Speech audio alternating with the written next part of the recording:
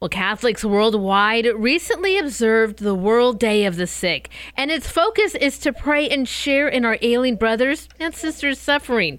Pope John Paul II established the day 31 years ago in hopes to urge people to pray for the sick and their caretakers.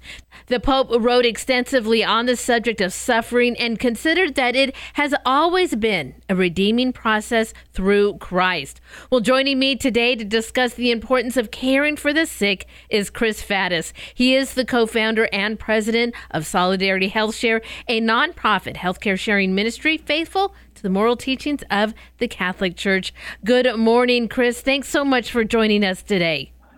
Well, thank you, Brenda. It's such a great topic to talk about. Oh, for sure.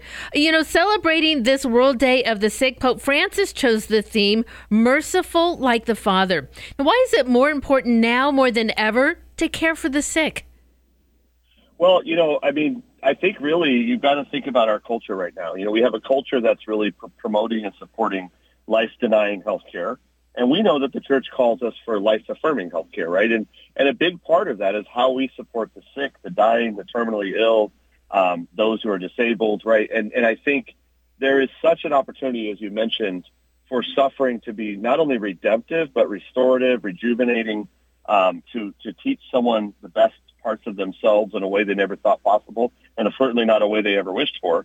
But we do that in the context of community and supporting each other and loving each other through suffering.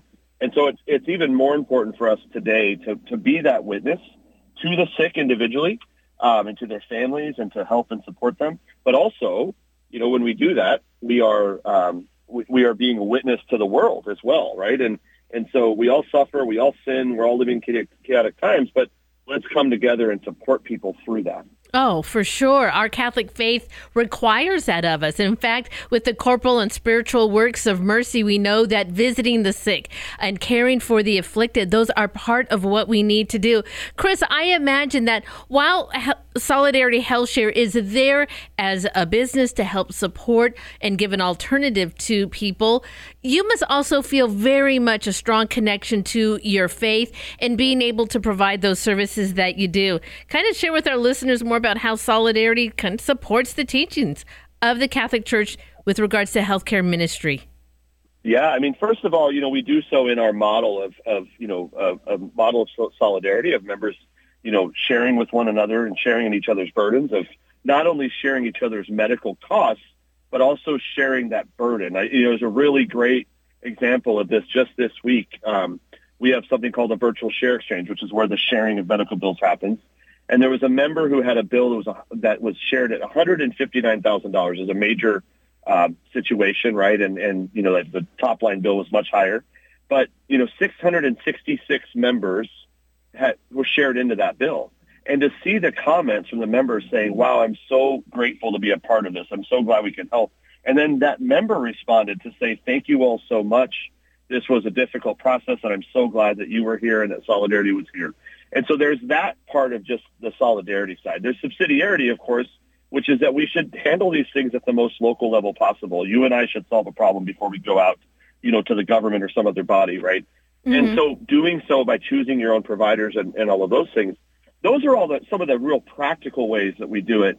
But when you talk about, the previous question and talking about the World Day of the Sick and the importance of caring for suffering is, one of the things I love most about what we do is that when members go through a more severe medical condition, or they're scared or worried about a surgery, they have cancer, they lose a baby, whatever it is, we have a whole team that does pastoral care virtually for our members. We reach out to them by phone. We send them certain gifts and cards and resources. And we even to the point of reaching out to their parish if they need us to get them connected to the services in their own local parish and make sure that they're getting supported by their pastor and the community there. And that, I believe, ultimately is really what we're about. The sharing of medical bills is just ultimately is a way for us to enter into that part of people's lives. And the real work that we're called to do is that work of supporting people, through that time. And it's hard. It's hard to do that. You start to care about somebody who's across the country, and then you find out that they're going through something difficult, or maybe they've passed away.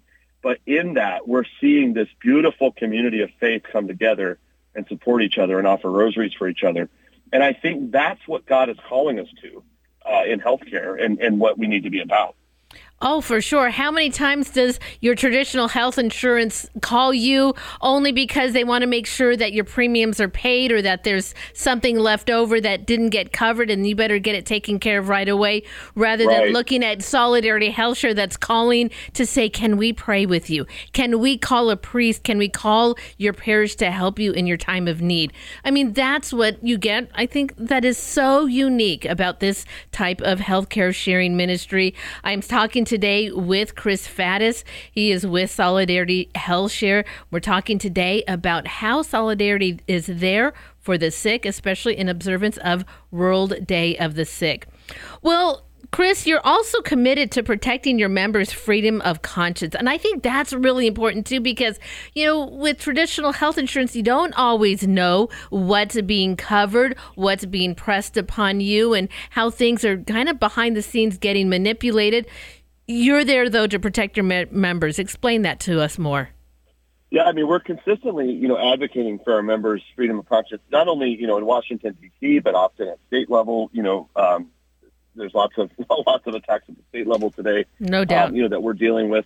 And we've expanded our shareable services as well to make sure that they have access to things that respect their conscience, life-affirming fertility care and natural family planning and other services. And really just making sure that we're there to support and defend them. And we do that at a sort of that global level of advocating for them, in politics as much as we can, but also in a practical matter of being able to make sure that they have what they need in their healthcare program. And then, and the real life example is when somebody's at the doctor and they need a procedure or whatever, and we're in the process to make sure that what's being done is ethical and proper for that family, and have many times had to step in and say to the family, hey, what the doctor's trying to do here is maybe not okay. I think I may have shared with you the time when a doctor was recommending a terminal procedure for twins in utero that needed a major surgery, and a doctor was recommending a terminal procedure for the non-thriving twin, and we were able to intercept that and stop that from happening. And so, we really have this position of being able to stand in the gap and be there, because 99% of people would never have known that was what was going on, because you don't know the terms, you don't know the CPT codes, right? And so we're in that position to be able to advocate for them, not only at the macro scale of being at the government, but also in that operating room, making sure wherever we can step in to protect them. Oh, for sure. Chris, I think it wasn't all that long ago that I talked to you about the fact that I went and took my car in and had this long list of services that I had to pay for, and I went through every one. But I've looked at healthcare bills before. They don't make sense, and to know that, gosh, yeah, all of you are there to look after the needs of your members. So valuable. It's just always been such a pleasure to talk with you, to learn more, and then just really keeps me in touch with my Catholic moral teachings and knowing that, Solidarity also there to look after their members. Our listeners, I know every month there are people calling in because they listen to us talk. They want to know more about it. Where are they going to go to find Solidarity HealthShare information? Well, definitely visit us at solidarityhealthshare.org. And actually, Brenda, we have a really great page we created for this conversation around, life-affirming healthcare. Healthcareforlife.com. Healthcareforlife.com is a great way to, go get the information and find out more about Solidarity and how we protect and support life-affirming healthcare. Oh, absolutely perfect. Well, Chris, another great month to talk with you. We take on this new year. We've got, so many more months to talk with you. And I know that, there's going to be a lot coming up in healthcare this year. And it's always great to have you come on every month to tell us a little bit more about it. Thanks for your time today. Thank you, Brenda. God bless.